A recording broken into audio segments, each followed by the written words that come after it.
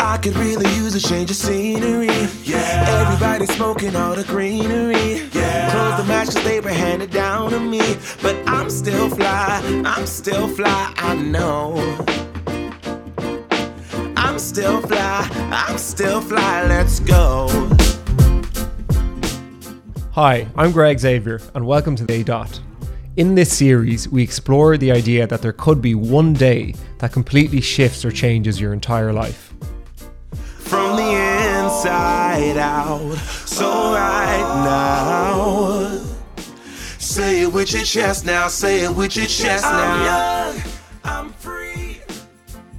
On this week's episode, I sat down with Erica Bracken, a former marketing executive turned yoga teacher and skincare expert. We talked openly about her struggles with an eating disorder, and Erica did not hold back when detailing her own experience.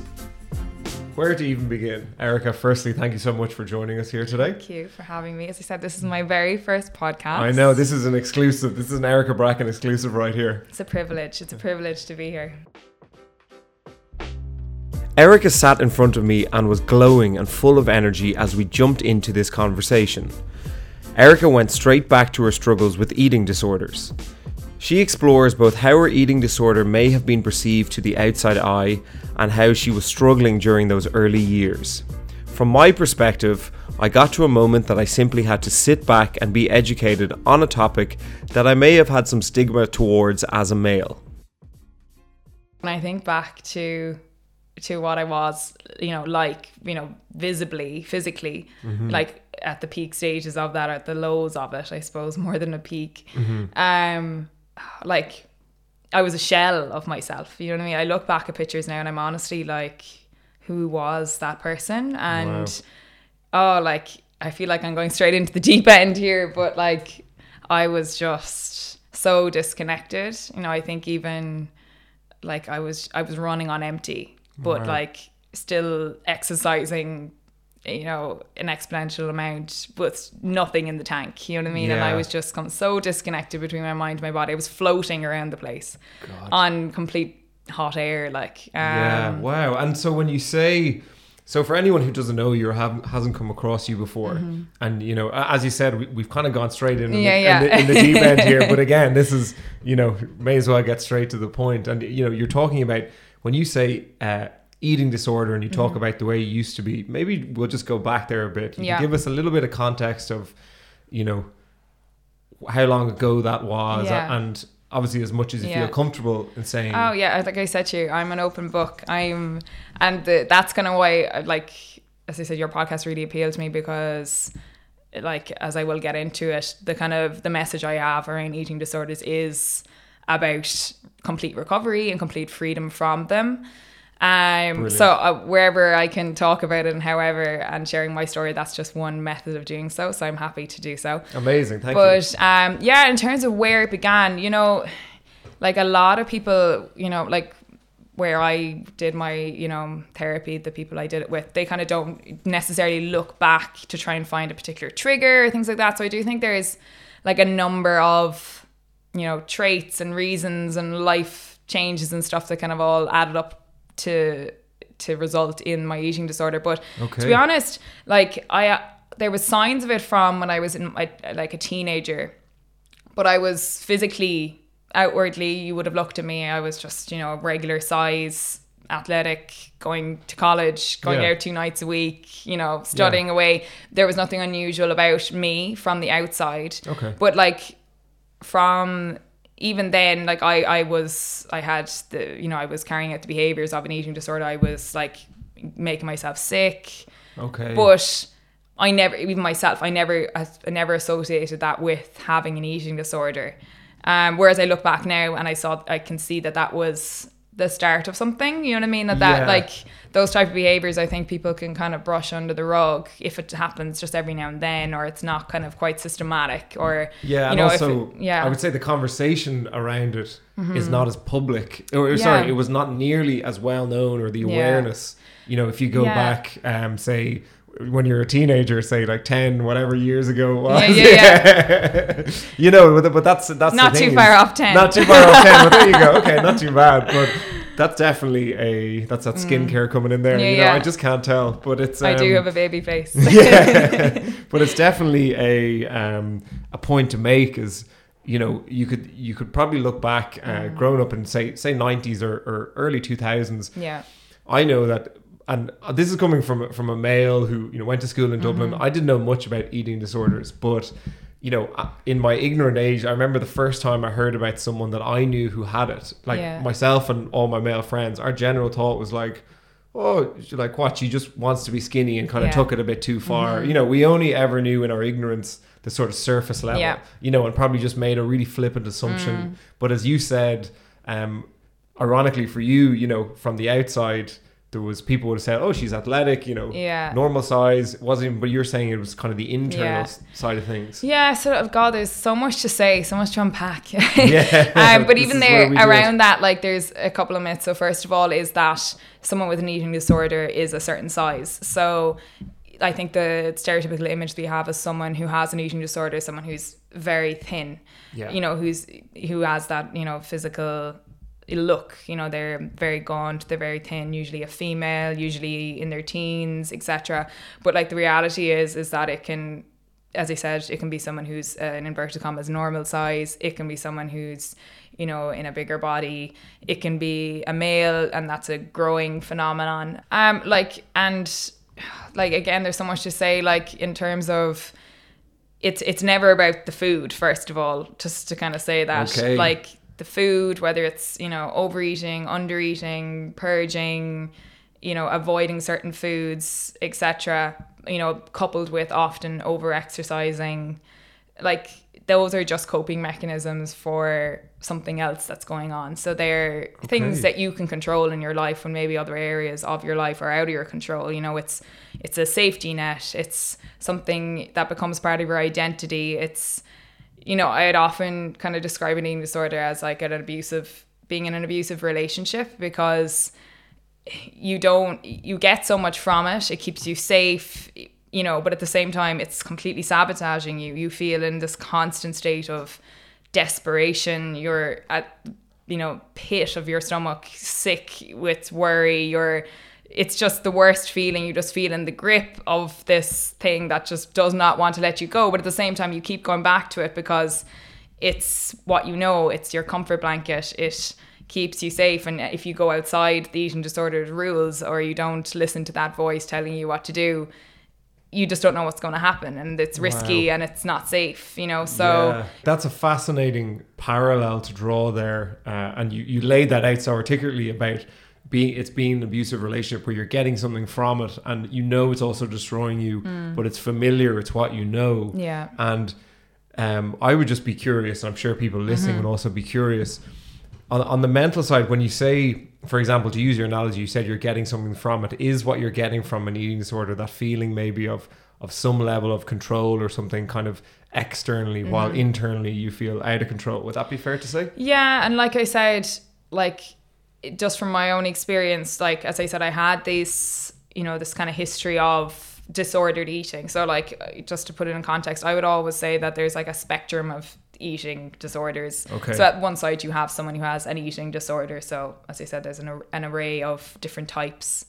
And at one side then you have someone who's completely free of food rules. They're, as what we would describe as, completely recovered, or someone who's just completely neutral. They have no hang-ups about food. They don't follow any restrictions, any rules. And in the middle, you have a lot of disordered eating. And this is people who are just conditioned. And there's so many people in all of our lives. I think most people, are going around that have some sort of a food rule. Mm-hmm. You know what I mean? Something that they mightn't even think of. And then once you kind of start to think about it, ask why do you have that? They're like, oh, it's just a thing that I do. Like I don't eat carbs after X amount, or I don't eat breakfast until 11, or I don't eat, certain food, because obviously if you have ethical or moral reasons not to eat a certain food, that's different. But if it's coming from an external source and, that you just think is the right thing to do, like that is something to kind of query. And that's fascinating now that you've brought that up, because that idea of a spectrum is, like you said in the beginning, we may have an idea of someone of, looking a certain way in terms of, gaunt, particularly female, whatever it may be. And then you would say, okay, it's almost like there's a clear line, like, okay, this person obviously has an eating disorder. And then people on the other side of the line is, well, they don't. Yeah. But, they kind of run across a spectrum. And I'm sure we'll definitely, I'll question you more about that later on, because I know myself, having been involved in sort of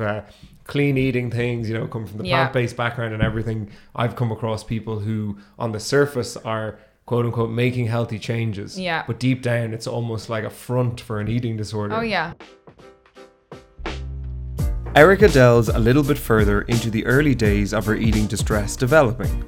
Erica discusses the factors that led to her struggles, but also mentioned how it all started quite innocently around her focus on her own health and how she was unintentionally encouraged to continue as a result of society celebrating a skinny image during that period. This poses the question of how important our knowledge, language, and feedback on other people's appearances and behaviours is. I'd love to know from yourself, you were talking to us about in your teenage years, perhaps, where you said that you had a few signs and there was a few things that maybe people didn't know about and you could kind of flippantly kind of push it under the rug and everything. But I'd love to know how they then did they sort of start to build and snowball and that became more and more kind of frequent and more extreme, or how did you kind of get to a point then where you kind of recognize, okay, I have a problem now? Yeah, so as I said, I had like these kind of tendencies. I like, as a personality, I would be like quite sensitive, but I also would be, quite a perfectionist. And I was, as I said, I was in college. I had like certain sort of tendencies, but I would have been, as I said, normal. You wouldn't have looked at me twice and thought I had an eating disorder. And it was when I finished college, so I studied law, and like all throughout college I knew I didn't want to do anything in law, so I was kind of biding my time before I left college and actually had to figure things out. And we've all been there. Yeah, we're still there. We'll probably get towards that in the end. We're all just figuring things out.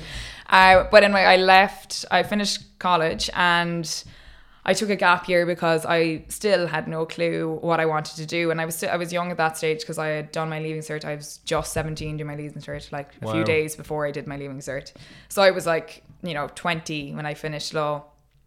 And it was that transitionary period. And I think that complete like lack of control, not knowing what I was doing with my life. So this is the control element coming in. This is my personal experience, and I do think this was what brought it to the surface, so to speak. Not really knowing who I was, what I wanted to do, and I went traveling. There's a few kind of like things and experiences that kind of merged to really make it happen. I went traveling I took a gap year after college, and I went to Vietnam. And over there, I suppose I had complete control over what I was eating, and like I'd been kind of living at home before that, and I was in a new environment, and I kind of found I was eating less. And before then, I had been really interested in food as well. Like I was obsessed with food, just not on an unhealthy level, just like always been really into cooking, etc. like that. And I got over there, and it was kind of that weird mixture of like being really into food, but then almost too into food and nutrition. Well, I think there's, like you said, there's being into food in a cooking sense, and then there's being into nutrition, and the two can be, like, personally coming from someone who's trained as a chef, you can cook for taste and you can cook for health. And they're two very, very different. And how far you go down those roads varies for everyone. Yeah, so I remember anyway, I started to lose weight when I was over there. And at the same time, I started to keep a food diary. Okay. And that's literally you're logging everything that you're eating. Do you know why I actually did that? Was because and this I do think is an underlying factor for my own personal eating disorder, is that I always had stomach issues from when I was a kid, like 6 month old. Like I was only in my early 20s that it was diagnosed as being IBS, which is just kind of like, we don't know what's wrong with you. You have IBS. Okay. So from a very young age, I've been very conscious of everything I put into my body and how that affected my stomach. So I do think there is something, you know, that did have an impact on things. So when I went to Vietnam, I actually started taking that food diary because I was like, when I go home, I'm going to show this to a doctor and be like, this is what I'm eating. What the hell is wrong with me? Why is my stomach just all over the place all the time? Okay, so it was from it was actually from a fairly innocent, naive point of view that I actually started this food diary. Yeah, and it wasn't necessarily in the beginning from that point of trying to get control on something, No. but I'm getting the sense that it became that then. Yeah, so I started doing this. I started losing weight. Like, as I said, I was like a normal size, but like I just got a little bit slimmer, a little bit more toned. People were giving me compliments. And that's the vicious circle. Yeah. It's when you're actually getting positive reinforcement for the behaviors that internally are negative, but externally people are saying, God, you know, you look well. You know, what are you doing? Like, tell me about it. And it is like you're chasing it. So I was starting eating less. You know, I had this food diary, and, you know, I would kind of, it got to a point and it got worse and worse. I could say I kept that diary for, let's say, 9 months overall, but the damage I did in that time was unbelievable. Like, Wow. I would, like the day before I would, and I'm kind of jumping ahead here now, I'd be like, oh, I had 3 tablespoons of porridge oats yesterday. Maybe tomorrow I'll have 2. You know what I mean? And then I had I had 2 teaspoons of peanut butter, so I'm going to try and only have 1 tomorrow. And it literally was down to that. Like, it was like a competitive thing with myself. Plus then, like, I was over exercising then at the same time. Okay. But so on 2 fronts, it was reducing the food and then upping the exercise. And then at the same time, then, like you mentioned, that kind of clean eating movement. It was kind of at the beginning of social media for me. Really, Instagram was kind of relatively new. So I latched onto that whole trend at that time. I followed every clean eating influencer there was. I was obsessed with all these like sneaky little ways that you can, you know, reduce calories. Yeah, you know, like cut out so-called bad foods and replace them with, you know, holier than thou your replacements. I'm sure you've been there. Oh, I know exactly what you're talking about. You know what I mean? Like, it's just like that food is good, this one is bad. Yeah. But yes, I was in Vietnam anyway, so I finished that volunteering, was there for 4 months, and then I went to Australia for a month, and I think I was obsessed. Australia is very much healthy food, etc. So when I went there, it was like a mecca. Like, again, it just opened my eyes to a whole other type of world. So when I came, Australia is fascinating because I'm sorry to cut across you there, but you know, when you talk about how Australia, the very outdoor active lifestyle, obviously they have a great climate for it, and it's funny because you can look at Australia as a whole, and I have family there, and I have 2 young cousins under the age of 10, and my cousin was telling me that they, in their school for example, they are not allowed junk food. So, you know, she was asking, the mother was asking me about, well, how do I make healthy brownies or something, you know, that's delicious, but also the school will essentially allow it in. And I personally find that interesting, because if we just look back on what you said about when you were younger, having the problems, and the food diary, something positive that became negative. Yeah. It's that it won't necessarily happen for everyone, but, you know, drawing awareness to what you're eating at such a young age and saying like, this is good, this is bad. Oh, yeah. You don't know how that, I'm not saying that, like, personally, I think it's a good thing. Obviously, you're trying to eliminate junk food, but you don't know how a child takes that on board and how that transpires, like in your situation, you know, decades later, let's say. Oh, like when I look at how, like, some schools now, and it's not something I'm an expert on, but when you look at some of the rules that they have in school, it's well intentioned, but it can be so damaging. Like, I know in certain schools, I don't know if they do this in Ireland, but definitely in like the States and stuff, they weigh kids in school, bringing attention to their weight at that age. But even in this school, these kind of like no sugar, that they don't allow certain foods in, etc.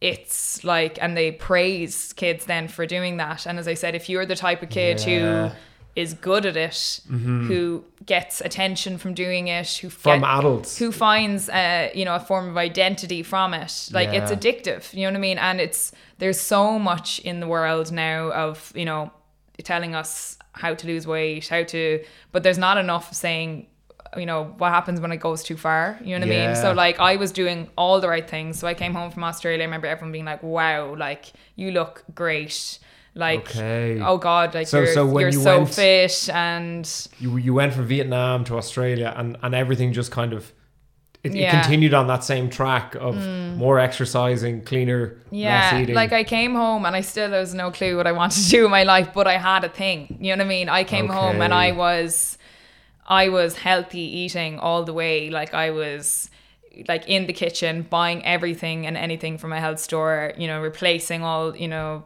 the regular ingredients. Unhealthy or the bad stuff.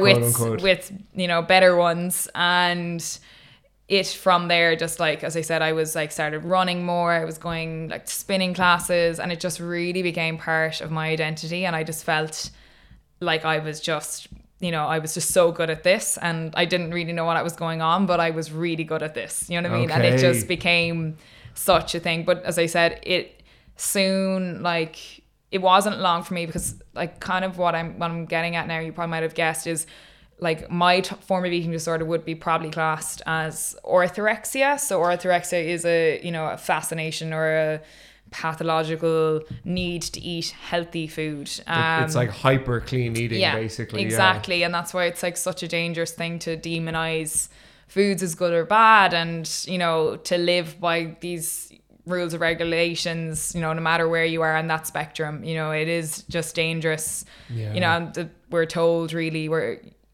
told that these rules are how you should live your life, and people expect that they are going to be on a diet for the rest of their lives, and that's just how it is. But what we should be teaching kids is about, you know, recognizing their own hunger cues, knowing to eat, you know, intuitively, you know, not to listen to external voices telling them what to eat, but to know that when you eat a nourishing meal, it feels good.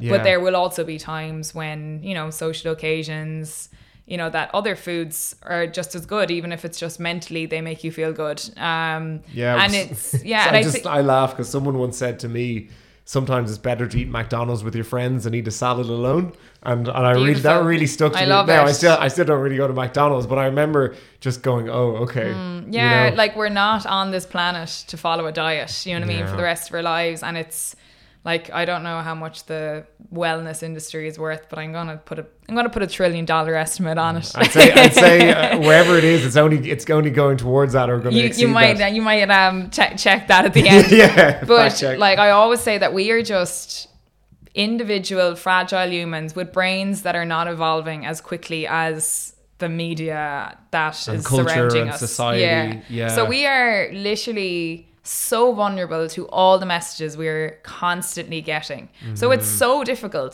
to know what to eat, when to eat, to listen to your own natural intuitive voice, which is saying, you know, you should eat that now, you know, you're hungry. Whereas like in your mind, you've been like, I can't be hungry because I only ate 2 hours ago. But maybe what you ate 2 hours ago was not enough. So your body is saying, no, you're hungry now. We need more. But like, you know, even if you're saying, no, I'm not hungry, I'm going to wait now until it's my time to eat. You know, it's not lunchtime yet, so I'm not going to eat. You know, these kind of things, all these little cues that we're told this is the correct way to eat, instead of just listening to ourselves. And I think a lot of people kind of roll their eyes when they hear of that form of kind of intuitive eating. And that they're kind of like, oh, so I'm just going to eat whatever I want all the time. Sit there and think, oh, what do I feel like having? Oh, intuitively, I want this, and I'll go have it. Or they think that like you'll lose the run of yourself, and you'll just end up eating crisps all day long and stuff. But like, you know yourself that if you're in that place of kind of balanced, you're in, you know, eating for yourself, you know, for your body, you're not overthinking it. You're not underthinking it. You're just eating well and in a place from balance and from an internal voice. Like, yes, a bag of crisps is nice, but it's not going to make you feel good if you eat 20 bags of crisps. You know what I mean? And that's all you eat. Yeah. And I find it very interesting, and I'm sure people listening will as well, of the way that you talk now, like your awareness of obviously your own individual, where you were a few years ago, but also like the wider context of. And I think I find that so fascinating, because you obviously have picked up on, you know, the societal influence, the social media influence, everything. And you can see how that permeates down. And, you know, it's not that someone's explicitly standing there saying, you know, you should have an eating disorder, but it's how those little things kind of, you know, they slowly feed together. It is interesting to note that Erica's eating disorder started from a place of good intention, and the focus was on her health.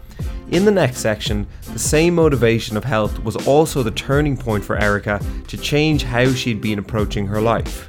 Sometimes, our intention is not always the issue. It is how that intention is treated and the choices we make as a result. Can we challenge and change how we approach intentions that have been mistreated?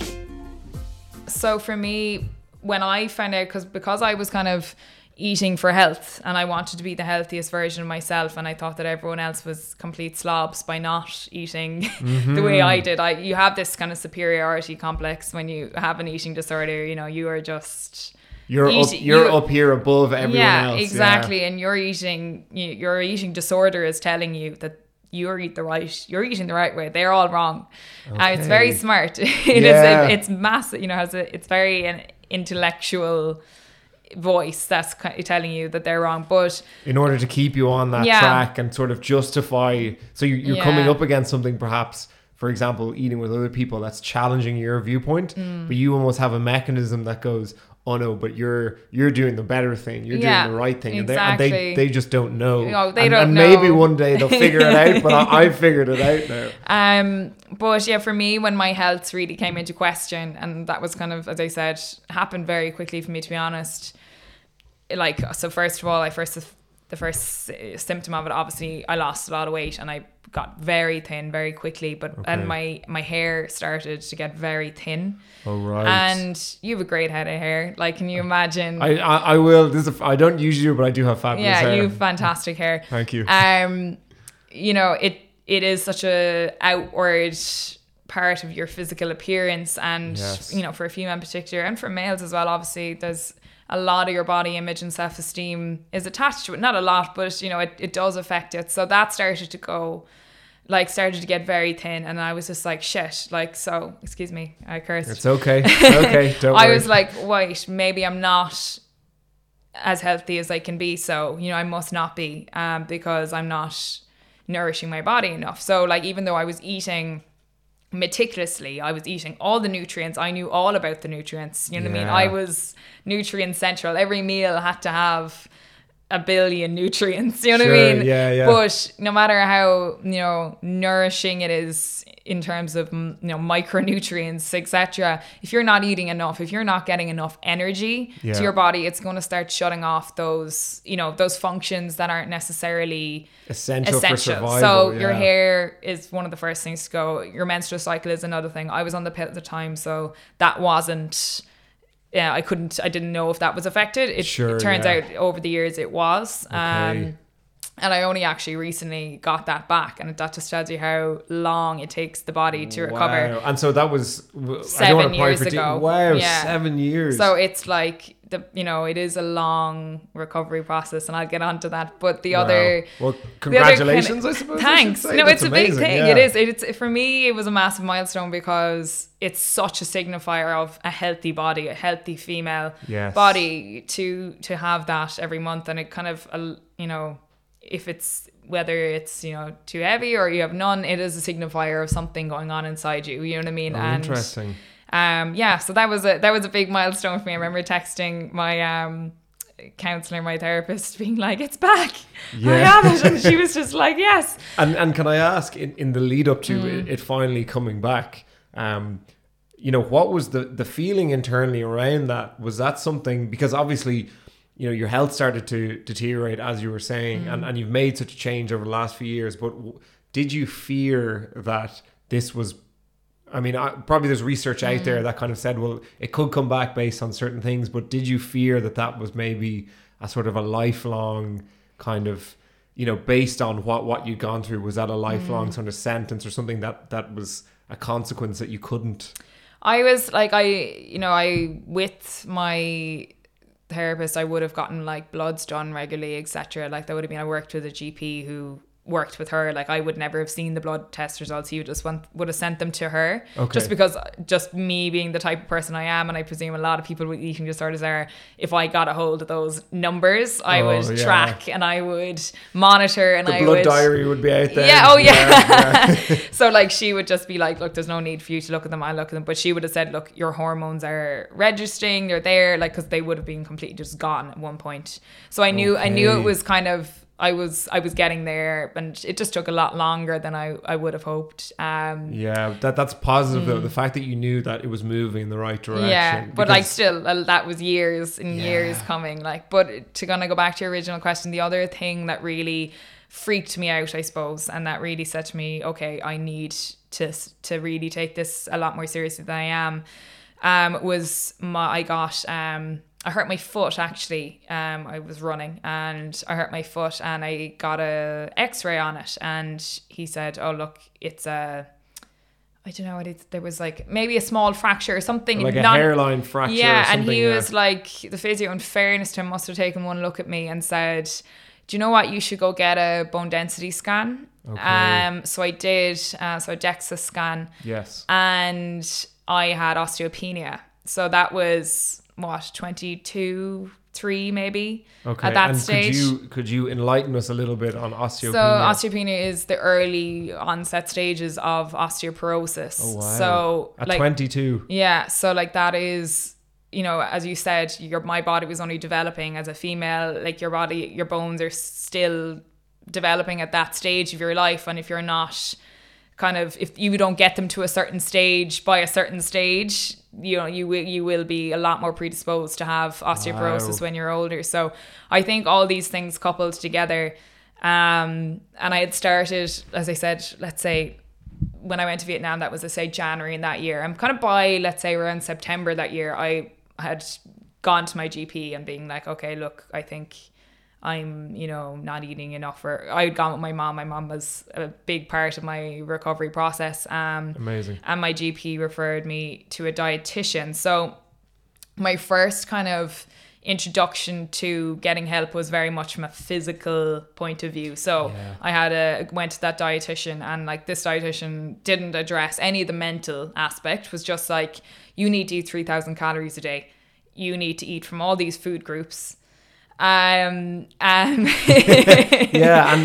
you know, from you obviously it was an amazing, that first step of saying, and obviously as you said, you know, sort of how many hints do you need from life to sort of, you know, for you to shift your mindset and say there's something wrong here. But I find that fascinating that you're still probably, and correct me if I'm wrong here with your mindset, maybe you're still you're coming out of the orthorexia, but you're probably kind of flip-flopping between, you know, the old mindset and the new mindset, and then from reducing down, and someone just says 3,000 calories a day, off you go. Yeah. Without looking at the mental side of why you weren't going anywhere near that previously. Did that cause a lot of inner turmoil then? Oh, like obviously, you know, if I was someone to come to me now and say, you know, I have an eating disorder or my daughter has an eating disorder, where should I get help? Like obviously you do need to address the physical side of things, particularly if that person is under 18. Like as you said, they do need to, their nutrition is important. Absolutely.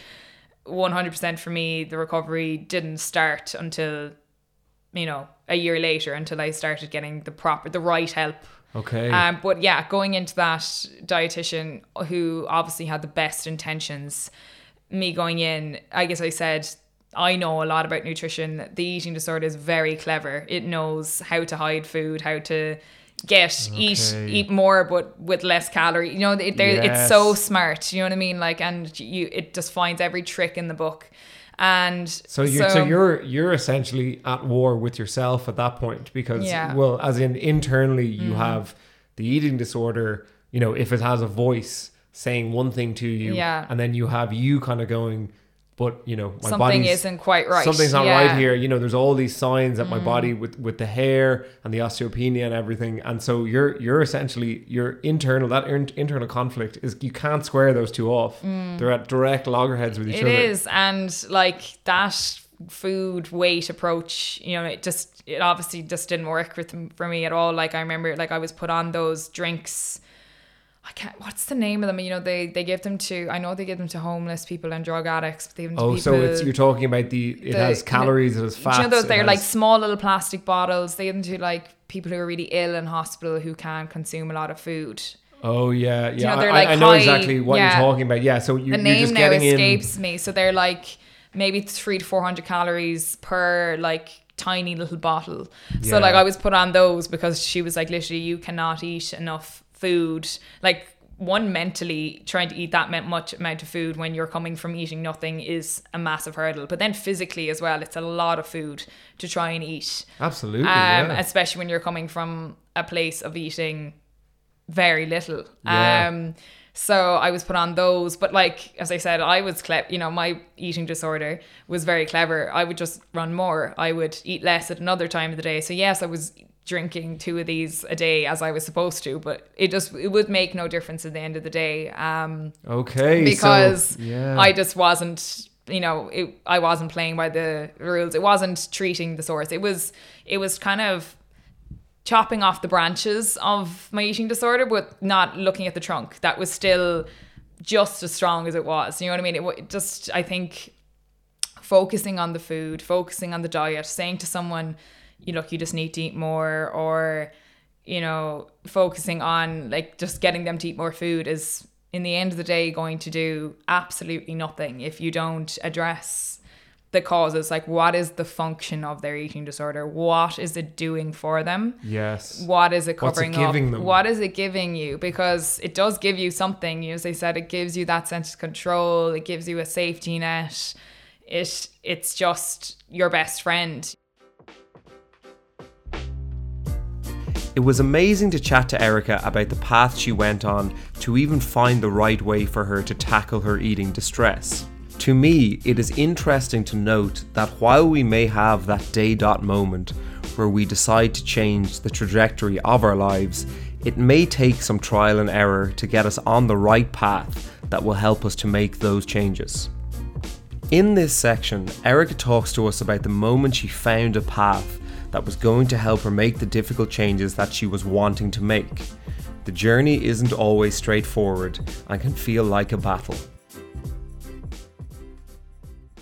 Then when I found my Marina Therapy Centre, which is an eating disorder specialist counselling service, therapy service centre, like they would have taught me that, they know eating disorders inside out, and so they went straight to the roots. Yeah, they would have been like, you are not your eating disorder, and it's learning to distinguish your own rational voice versus the eating disorder voice and disentangle them. And so, that is part of the recovery process, is trying to distinguish your voice, regain your own voice, and listen to your own self rather than this other thing inside you that's telling you what to do, what to eat. Yes. If your body is saying, oh, I'm hungry, your eating disorder says, no, you're not. You know what I mean?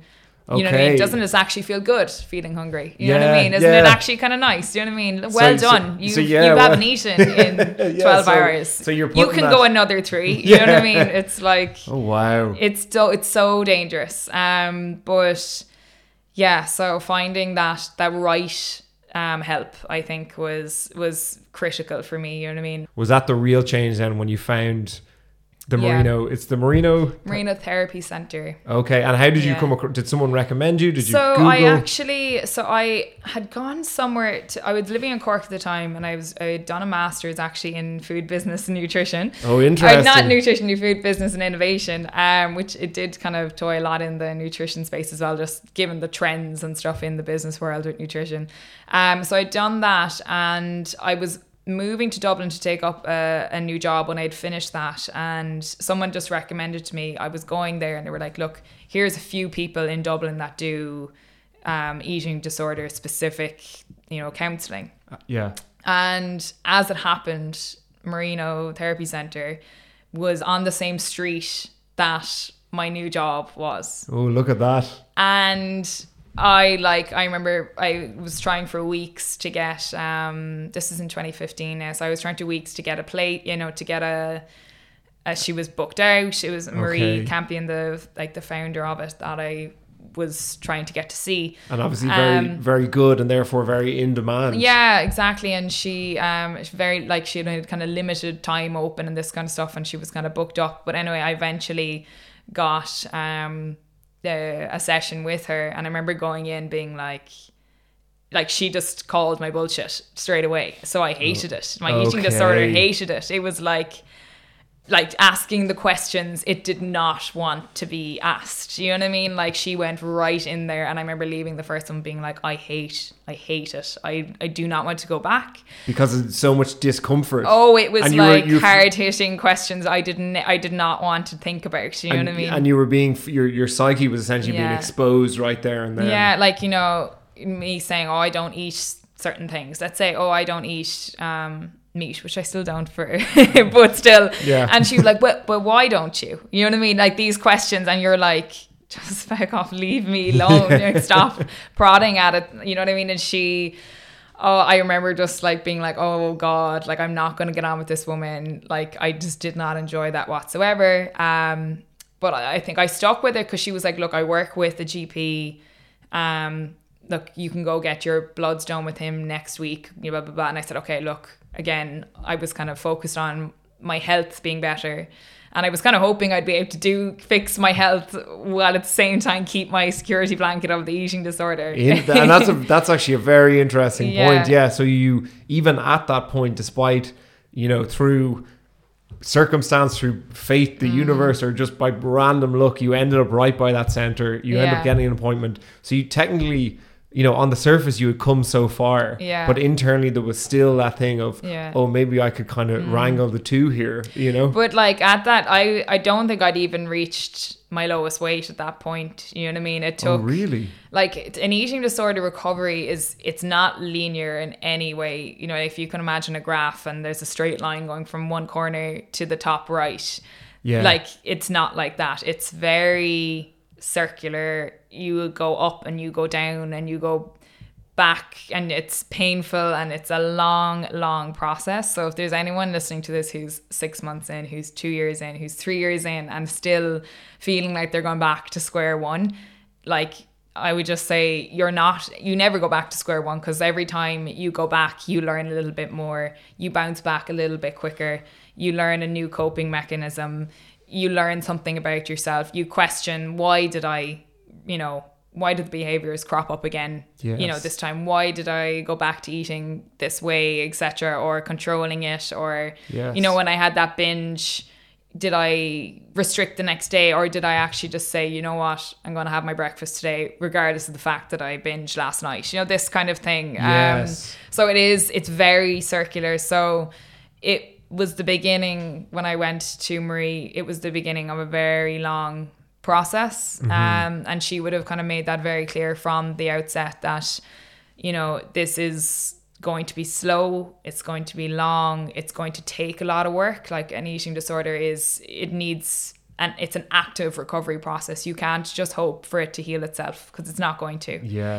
You can't just live with it and hope that the behaviors will quiet down after a while and you can get back to your normal life. Because at that stage, like, to say that all I thought about was food and exercise. Like, you go to bed thinking about what you ate that day, analysing every single bite that you ate, thinking about what you can do better the next day, thinking about what's coming up in your diary, what social situations do you have, how can you manage those. You know what I mean? Wow, so it's all consuming. It's the lens by which you view everything. Yeah, it was. And like, for like, let's say from 2015 to God, like at least like 2 to 3 years of like going to therapy every single week and going to group sessions at the weekend as well, maybe doing an extra session during the week. It was rock bottom stuff. Like, I was living day to day in torment. Like, I was just living in desperation. Like, I just wanted to be free. I wanted to just wipe my mind clear of all this stuff that was going on. And it's just, oh my God, it's just the worst feeling. Like, you're just in the grip of these thoughts, and it can, like, at times, like, it was extremely dark. Like, you want to do anything just to be free of it, just to silence the mind. And like, when I think of how scared when I think obviously my whole family, but my mom in particular, everything I felt, she felt as well. Like, she went along, and when I think of what she must have seen and Like there was times where I just wouldn't have contacted her for, you know,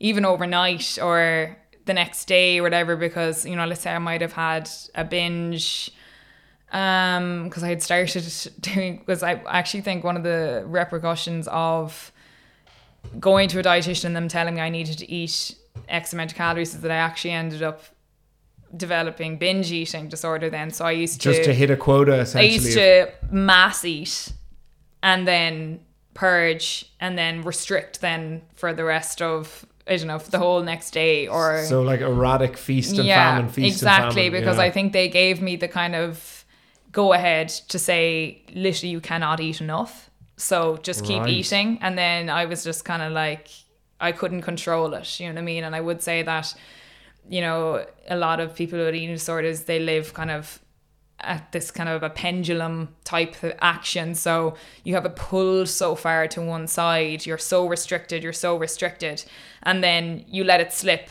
and you swing to the other side and you're binging and you're completely out of control. So it was just constant swinging from back and forth. And like, she used to have to put up with me ringing like in the mornings before I have to go to work, like trying to function as a human being, trying to do a job at the same time I was having to deal with this. But like going to Marie those times was so necessary. When I say that, like I'd go into her and be like, I couldn't wait to get in the door to her, because I was just like, every day was a battle. Every day was, you know, obstacles, choices, trying to decipher what was the eating disorder voice, what was my own voice, trying to overcome mental barriers in terms of what I was going to eat, in terms of just living, you know what I mean? Like every social aspect, everything becomes so much harder because everything is a threat to your eating disorder, and it wants you to stay in a small box. It wants you to live small. It wants you to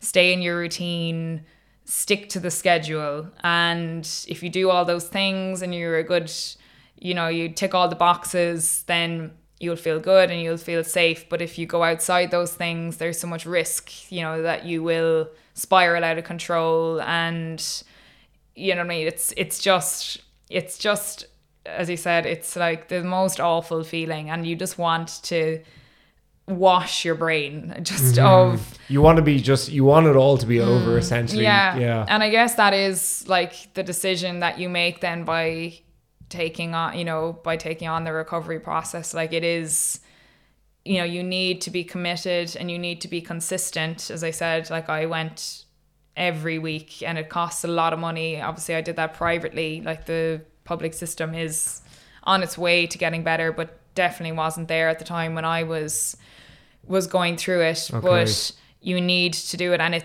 it's hard work, and you cry multiple times a week, and you will have so many lows. As I said, like that graph does not go in a straight line upwards. You're going up and down and up and down, and you just need to go through it. It's just all part of it. And the only way, the obstacle is the way, essentially. So the only way around it is straight through it. Yeah, and you need, as I said, it's active process. Like you have to learn from your mistakes and learn new coping mechanisms. So when stressful periods come up in your life, you need to learn new ways to cope with those stresses, you know, and not turn to those behaviors, to those eating disorder behaviors, you know, to restrict or to binge or to purge or whatever your vice is, or to over exercise. You need to find new ways of coping with your emotions, and that is all part of it. You learn your kind of recovery toolbox, as Merino Therapy Center would say. You need to learn new tools, and in those times of distress that we all face in life, it's normal. It's a guarantee that you're going to face stress in life. And I think it is, you know, life is experiencing a full range of emotions. And I think it's kind of one learning that is normal, learning to identify those emotions, to be aware of how you're feeling, to, you know, when you are in those situations, to slow down your thinking, to try and figure out, right, what is going on, to maybe like find a little bit of connection between your mind and your body. Is your heart beating? Is your stomach tense? Are you frowning? And try and ground yourself and try and identify the emotion. And instead of just being like, oh, I feel a little bit weird, I'm going to go back to my eating disorder behaviors now. And it's trying to say, okay, what am I feeling? How can I make myself feel a bit better now? What are the other things I can do to self-soothe, instead of, doing those things that the eating disorder wants you to do. The negative, destructive behaviors. Yeah, and it's about, I suppose, ultimately, the process, as I said, it's hard and it's difficult and it takes a long time and a lot of commitment, it is, you do need to go weekly or whatever it is to get it done. But, I remember Marie saying to me that like the people who recover the fastest and who, eventually do find full recovery are the ones who enjoy the process and kind of take it on as a challenge and see it as a bigger picture kind of thing. Because for me, like I would say that the biggest thing I kind of gained from it is I learned who I was. I would say that before I took on this recovery process, I had no clue who I was. Like I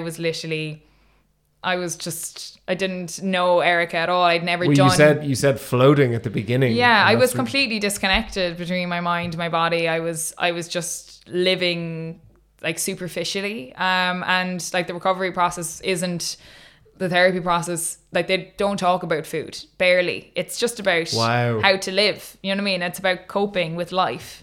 And then by learning new strategies, by learning new coping mechanisms, by exploring who you were, your personality, your values, you learn that you don't want to live that way anymore. You learn a new way to live.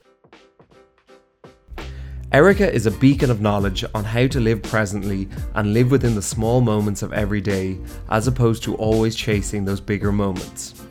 It is clear that she learnt this from the commitment and support she had on her journey to full recovery. I love her focus on constantly challenging herself and trying to figure out who she is.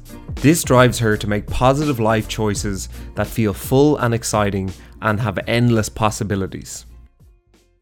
The destination, so to speak, that my therapist would have kind of used would have been like full recovery or freedom is what she would have called it. And I remember when she said this, I was like, this woman, like if she thinks that I will ever get to that stage, like, yeah, I might, put on a little bit of weight or, I'll eat a little bit healthy, but like how she would describe freedom is like fully free of any food rules. And I remember this thing she said to me, I remember at the time it baffling me because I come from a household where large portions are a thing. You eat everything on your plate. I remember her saying that she went to dinner and her favorite steak restaurant and she had her steak, and in those fancy restaurants they give you like triple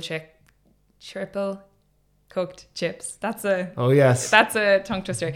And like you get like maybe like 8 and they're like stacked up. And like when I used to eat out in my eating record during the process, like oh my God, I couldn't eat enough of what was around me because I would restrict for so long and then suddenly all this food was in front of me and I would just lose the run of myself. Like I'd be looking what everyone else is eating. I was just like unable to stop myself eating. And she said that from her state of full recovery and full freedom from an eating disorder, she would maybe eat 3 chips and she said, you know what, I'm kind of satisfied now, not from she said, I'm actually full, you know what I mean? And I would just be like, there is no way I could leave those chips behind me. You know what I mean? And to hear her saying like, I could get to that point, I was just like, that is not even a thing. And that's a point, to be clear. That's not a point of going, oh God, I've had 3 chips. I can't eat the others on the plate. No. It's just a complete internal calm. Just saying, actually, I've had enough. Like, it's just like listening to your body and being like,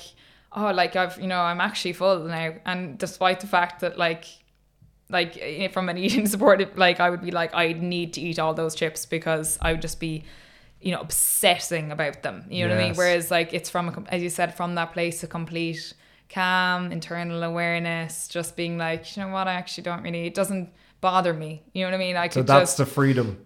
Yeah, it's that freedom. And I think that the definition of recovery changes during your process. So obviously for me to go in on day one and think I could achieve that, you know, that state of just not obsessing about food, and it would have been just ridiculous. So like your you know, your definition of recovery changes as you go through the process. So interesting. I would say that I'd still now challenge myself to, you know, because as I said, there's these eternal food rules that we all follow, and so many people I know follow rules and don't have eating disorders, but they are on Weight Watchers or Slimming World, and they think that they'll be on these, you know, processes for the rest of their lives. And even if it's not a set regime like that, you know what I mean, it could just be something very small, like, you know, they don't ever eat nut butters, not because they don't like them, but because they heard they're fattening, or, you know, these kind of things. And particularly nowadays with, you know, you're online so much and everyone's online so much, and depending on, you could follow someone not related to food, but they'll casually slip in, oh no, I only eat in a window of 12 to 4 p.m. or whatever. And that, you know, this could be someone that you admire and you aspire to have a similar life to them in some way. And so it's not presented even in the, you know, within the context of food, but you pick up on it though. Yeah, like as I said, like our minds are not evolved to be able to withstand the intelligence of the marketing that's thrown at us. So, you know, while, you know, we go through phases, and like now we look back at some things that we would have considered, you know, healthy, you know, I'd say even the clean eating thing now is kind of a dirty word, so to speak, or we'd look back and we go, oh my God, slimming teas, like whoever, you know, like that was wild. How did we ever do that? But it's just repackaged up, reformulated and pushed back to us in another way now. You look at, is it Noom? I'm going to say, is it they're like, there's these kind of fitness tracking things that are, they're all these external devices basically that are, you know, tracking what we're eating, how many steps we take, you know, all these things that we don't need to know, you know what I mean? Like we need to stop relying on external voices, you know, validation, apps, tracking, you know, whatever everything. it is, you know what I mean, for our nutrition, and learn how to listen to our own bodies and learn to trust ourselves, and to not feel like our bodies are this source of, you know, this thing that you need to just be constantly managing and trying to control. And, you know, like it's our bodies, it's not us against our bodies for the rest of our lives. Like we can live in a space that's completely at peace and free from rules and free from restrictions. So as I said, like, I'm loving this. This is so positive, and this is a very inspirational. It is. Yeah. And like that is, like, as I said at the beginning, like if I have one thing to say is that freedom and that full recovery from an eating disorder is so possible. You know what I mean? And I think there's so much brilliant awareness around mental health in general, and it's brilliant, and we're helping breaking the stigma. Like that first step of awareness is fantastic. But I would think it's equally important that we have a conversation around mental health recovery, and that telling people that recovery from mental health issues, whether it's an eating disorder or other, is possible. And that we can achieve it, because I think a lot of people think they have to live their lives in this dark cloud, and it's brilliant that they feel now that, you know, we're talking about it, and they said that they're becoming aware of it. But with the right treatment, you can live life to its full potential. You know what I mean? That is not, just because you have a mental illness does not mean that you will never live a normal life. You know what I mean? It is. It's almost the next step. As you said, we've gotten to the point now where people can openly say, I'm actually mentally struggling, and they'll actually openly seek treatment. And it's almost then the next step is to sort of say, okay, you're in this position now, and it is actually possible. You know, it's like the toothpaste is out of the tube essentially, where it's all come out now. And then it's like, okay, you know, the next level of the mental health conversation is like, okay, everyone's talking about it, people can acknowledge the problem, and then it is possible to actually fix the problem. It is possible to solve, you know, the equation of what it is. And I think something that comes across fantastically with you is you're really hammering home that your story and your journey is within just that container of eating disorder. Is your recovery story is so unique, and it's everyone has that different equation and that different recovery story. It's not just a cookie cutter. Yeah. Oh, I went online and an influencer told me that if I do this, and this is how I recover. It's such an internal, personal thing, which also echoes what you said in the beginning of how the eating disorder itself, how it manifests. It is an internal thing. So naturally the solution is a purely personal, internal thing. Yeah, and like, as you said, like there's so much awareness now. We talk so much about it, and people who have mental illnesses often do like so much research. They listen to podcasts, they'll read about it, they'll share money, raise money for charity, etc. But that needs to be coupled with the work. Yes. You know what I mean? You need to do the work as well as talking about it. You need to actually go through the process, and it's not a pleasant one, and you will hit rock bottom many times, but I guess at the same time each rock bottom is like at a slight elevation. You're going up that graph the whole time, you know what I mean? It's a step. You're still moving. You're moving the overall up, direction is up. It is, and it's something that I think I didn't believe at the start. You think that this is you, I'm going to be like this for the rest of my life, but it's just such a relief. Like, I can't believe how much time I spent, so much in my 20s I spent living small, just because I was afraid to of what could come if I stepped outside my little box, you know what I mean, of like Absolutely. The eating disorder was a little safety net that I could go back to, whereas there's so much more room in my life now for just life. And I know the last couple of years have been, obviously we couldn't travel anywhere, because I think when people think freedom, they think or living life, they think travel and again external freedom. Yeah, exactly. They think doing big dramatic things, whereas like living life is in the small moments, you know what I mean? And for me, like, even though I've been basically cooped up at home in Cork for the past 2 years, in your beautiful caravan. In fairness, now I live in a beautiful place in Cork, but I've lived life more in the last 2 years than I ever have, because I've been at home with my family. I've been able to be fully present with them. I've been home with my niece, who I've seen grow up now over the past 2 years, and it's just been life, you know what I mean? It's been pure life, like just pure love, pure life, like getting to spend so much time with my parents. I think if I'd looked back and said I would be almost 30 living with my parents, I'd have been like, oh, I'm failing at life.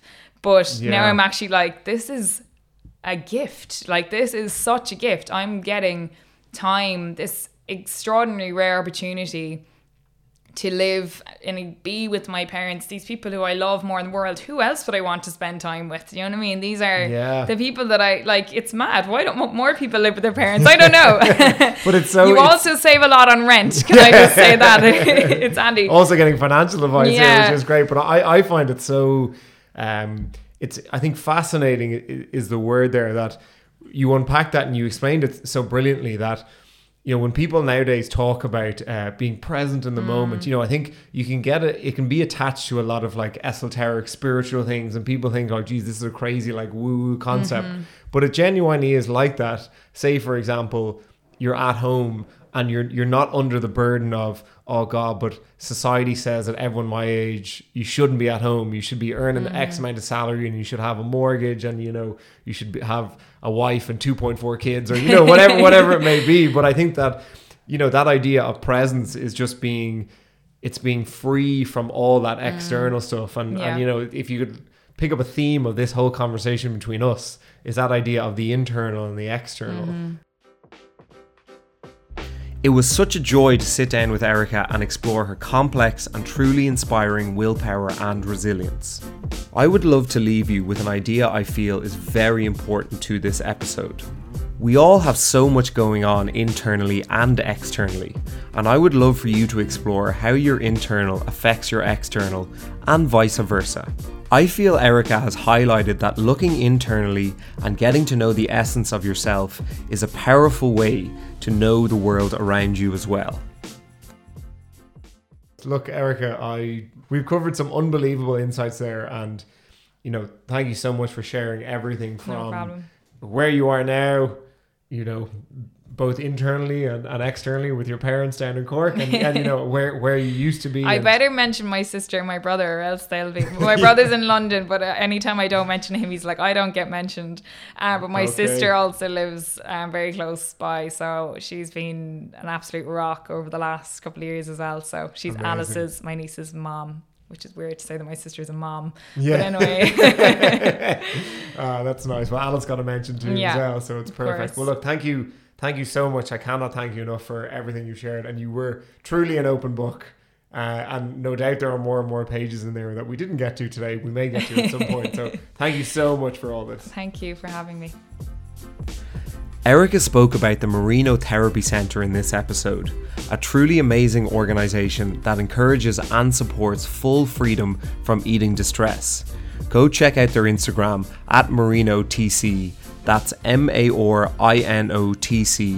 and their own podcast, Calling It Out, with the powerful Jacqueline Campion. It's my time to ride it out. It's my time.